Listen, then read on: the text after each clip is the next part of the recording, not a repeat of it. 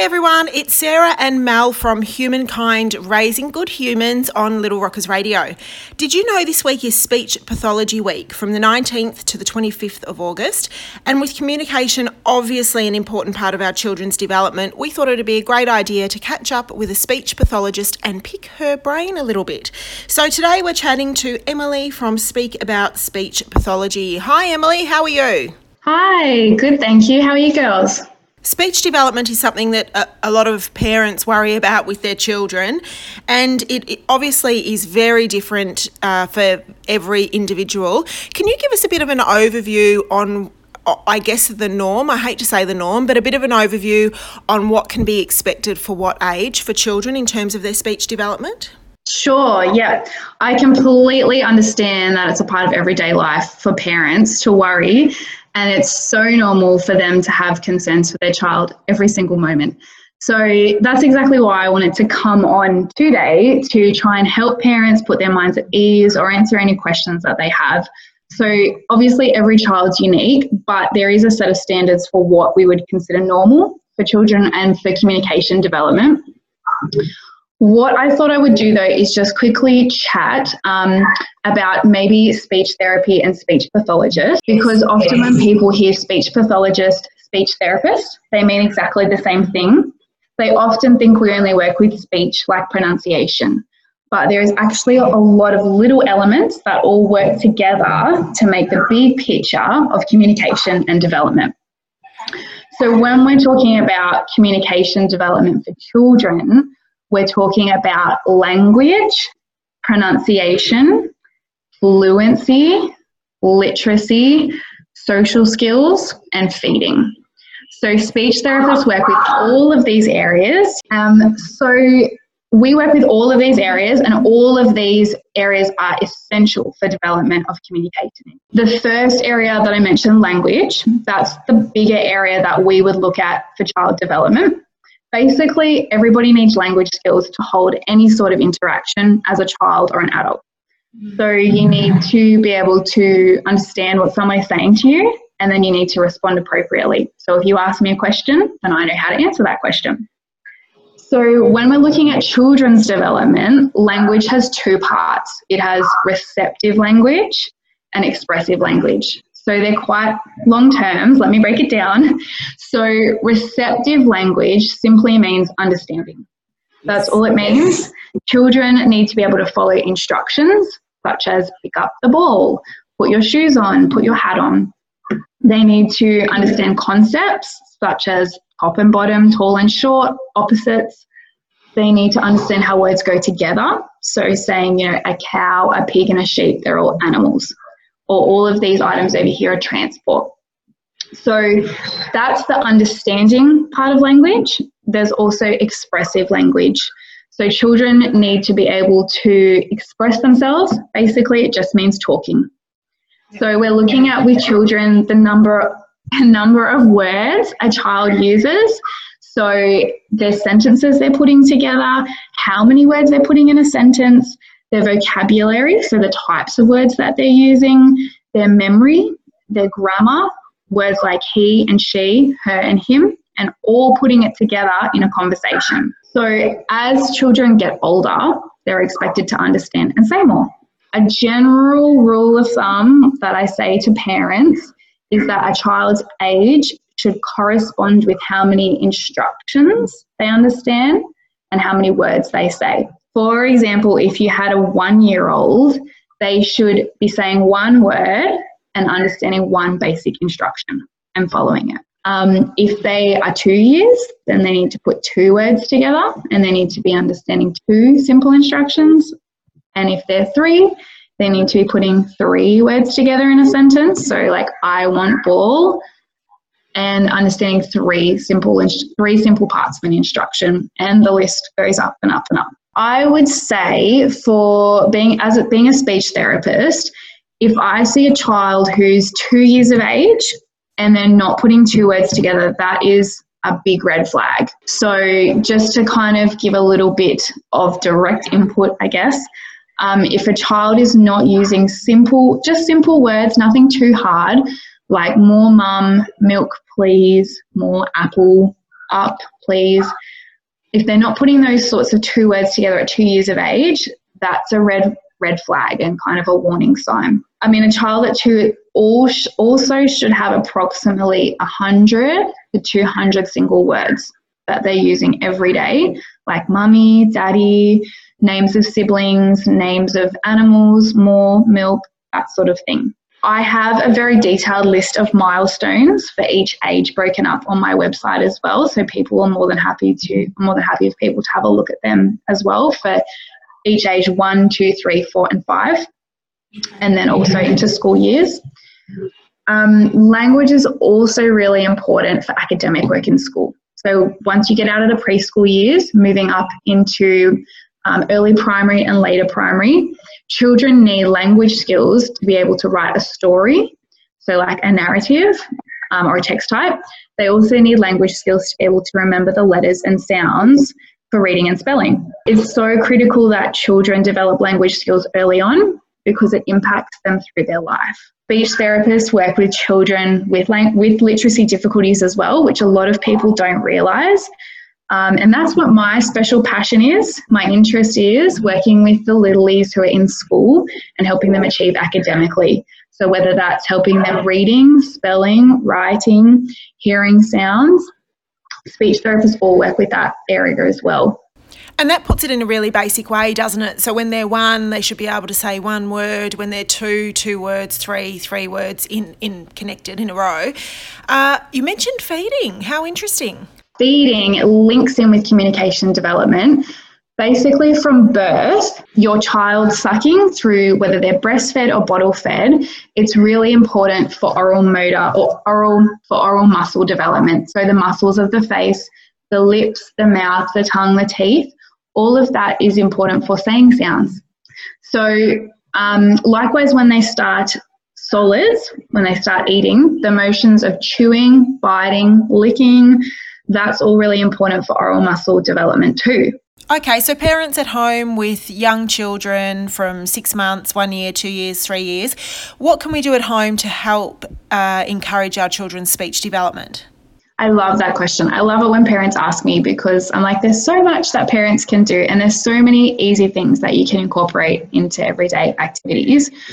Basically, your child, in order for them to communicate, they need to understand cause and effect. So they need to understand that I do something and something happens. So if I say milk, mum can get me milk. Or if I look at somebody, then I'm getting their attention. So there's cause and effect. I do something, something happens.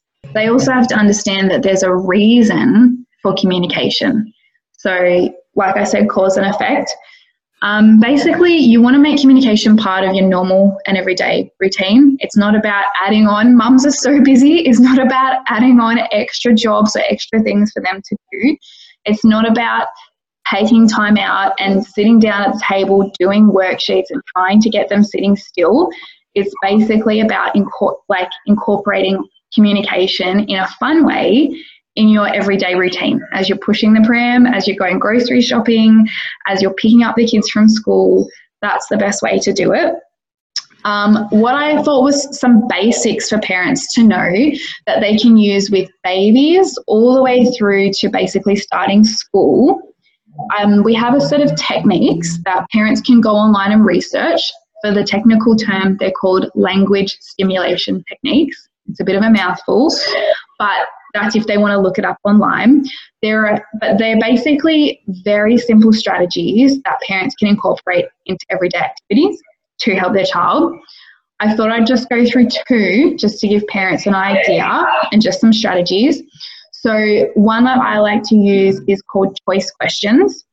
Basically, mums, parents, they know what their child wants. You know what your child wants because you're their parent and you can anticipate their needs. But that's sometimes not always the best if you're just giving them what they want and they're not having to communicate for it. So what you want to do is you want to create an opportunity for communication, say at breakfast time. If you know that your child wants a banana, instead of just giving them a banana, you might hold up a banana and an apple and just say apple or banana. Basically what you're wanting them to do is to talk, to say their choice. If they're not at a level of talking yet, you're just looking for any signs of communication, whether it's pointing, a babble, they're grunting, doing an action. It doesn't matter. You're just providing that opportunity for communication. And basically the reward is they get what they wanted. So if they say banana, then you give them a banana. It's a really perfect model of communication, and it just shows them that cause and effect. If I say something, I get something. Another strategy that is quite simple but is really easily forgotten is eye contact and just physically being at your child's level. So when you're holding a baby, say around 6 months of age, you'll see them looking into your eyes, which is great, joint attention, but it's also they'll look at your lips and your mouth. And children need to be seeing your face. They need to be seeing your facial expression, and your mouth to learn how to talk. You're modeling the social skills that they need pretty much for life, just in doing that one simple action, and probably also helping your relationship with them because they'll feel heard and listened to. We're also about to launch for Speech Pathology Week on the 25th of August. We're launching a little branch of Speak About. It's called Let's Talk Shop, which is an online educational shop for children and their parents to educate themselves on how to use toys to help their children's communication. So you've been a speech pathologist for 10 years, I think you said. Have you seen a way, obviously the world has changed a lot over the past decade, even technologically more advanced, and that has an effect on children. Have you seen a change in the way our children's communication and language is developed based on these technological changes? Yes and no. I think that technology has its positives and it also has its negatives. What I say to parents is you take everything in moderation. So basically, I would say it's okay for a child to watch an iPad or do an interactive app or watch the Wiggles on TV. I would say always to parents that human interaction is never beaten. You can never beat it with an iPad or watching TV. So I would say that it has its place. In terms of contributing to speech and language problems, I wouldn't say that there is a massive impact, direct link that we can say, because there is so many other factors that we look at and we take into consideration with children that present with speech and language difficulties. Some parents come in and they say that I have done everything with my child. I read to my child every night. I talk to them all the time. I play with them every time. I limit screen time, and their child still needs speech therapy. It's just sometimes the way that things go. Okay, so parents or carers at home with, say, little Johnny he's 2 years old and he's saying 2 words or 1 word or what have you, but they just feel that there's something not quite right. There is sort of a difficulty there or a delay there. How do they know? How do they find out? And where do they go to get support? Do they go to their local doctor first, or do they go direct to a speech pathologist? What do they do? Yeah, sure. Good question. If parents are not, I generally say a lot of mums that come in, they have a gut feeling. And whether they've had that gut feeling for 2 years, whether it's been something that's recent, I would say the best thing anybody can do is seek help as soon as they get that gut feeling. I would say generally a mother knows deep down, and they might be able to say, something's not right, but I'm not sure what that is. But deep down they know, and I would just say early help is the key for your child. The sooner you access help, the sooner your child will improve, and the sooner we can get them up to being where they need to be, the same level as their peers. I would like to mention that if a parent or a mother does feel that gut feeling, or they're not sure if their child, like generally if they look around at other parents at playgroup or preschool, or just even if they are looking at different other siblings, they'll look and think, oh, they're not doing that. That other child's doing that. Or, they're not saying those words and the other child is saying those words. If they start to have any sort of thoughts like that, the first thing I would say is it's not a reflection on you as a parent. It's nothing that you could or you should have done. Sometimes it just happens, and sometimes as well there's just reasons that are out of your control. So things like if there was birth difficulties, feeding difficulties like we talked about before, if there's been any family history of any difficulties, and sometimes even traumatic events can happen in a child's life. So say, for example, a traumatic event for a child might be a dog dying that they really love, things like that. So I would say don't blame yourself as a parent. And I think it's also important to know that if a child is diagnosed with a language difficulty or a speech difficulty, fluency or literacy difficulties, it doesn't directly correlate with IQ. So a lot of parents understandably are worried that if their child is labelled, they will not ever be able to achieve or overcome. But that's not the case at all. Every child's different and they may have a different diagnosis, but there's no reason with the right help and early intervention why each child cannot learn and improve in themselves. For all those reasons, I would say if a parent is concerned, contact a speech therapist, contact a clinic around you. Mel was telling me how her son would stutter when he was I think it was in primary school. He would stutter when he went through, it seemed like growth spurts. So he'd stutter for a few weeks while he was going through a growth spurt, and then he would stop for 6 months, and then he would go through another growth spurt and he would start stuttering again. What is that? Is that common? That is really normal. That is really common to hear a mum saying that. So, I mean, we talked about language. That was one area that we work with. We also work with fluency, which is known as if a child is not fluent, is stuttering. For example, a stutter is a child saying, I want a ball. So typically children will stutter during development, yes, when they're having a big vocabulary growth spurt or they're starting to make longer sentences. So generally it's around that language development age of 3 and 4, depending on how advanced they are or whatnot. It is a completely normal thing to happen during development, but only for a short period of time, I would say. The newest research coming out is saying it's normal for about 3 to 4 months, on and off, that is. However, all the latest research also shows that with children, the older they're stuttering, it can have a little bit of an impact on mental health. So, anxiety or self-esteem. So generally, a couple of years ago, they would say to us, wait and see with a stutter.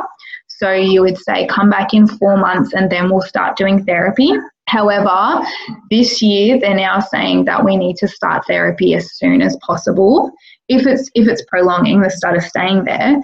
Okay, so we've spoken about quite a few different things today, and you've mentioned your website. The business is Speak About Speech Pathology. Where do parents and carers go if they want to find out more? www.speakaboutspeech.com. I've also done a separate section on red flags and just general speech pathology information and what a speech therapist works on as well. I also mentioned that I've got Let's Talk Shop Australia. So that's www.letstalkshop.com.au. That's launching 25th of August.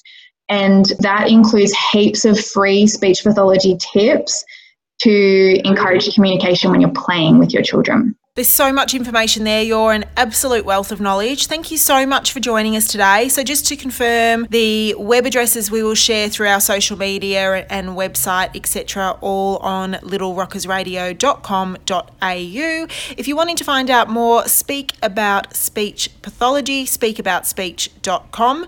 Thanks so much for joining us today. Thank you so much for having me.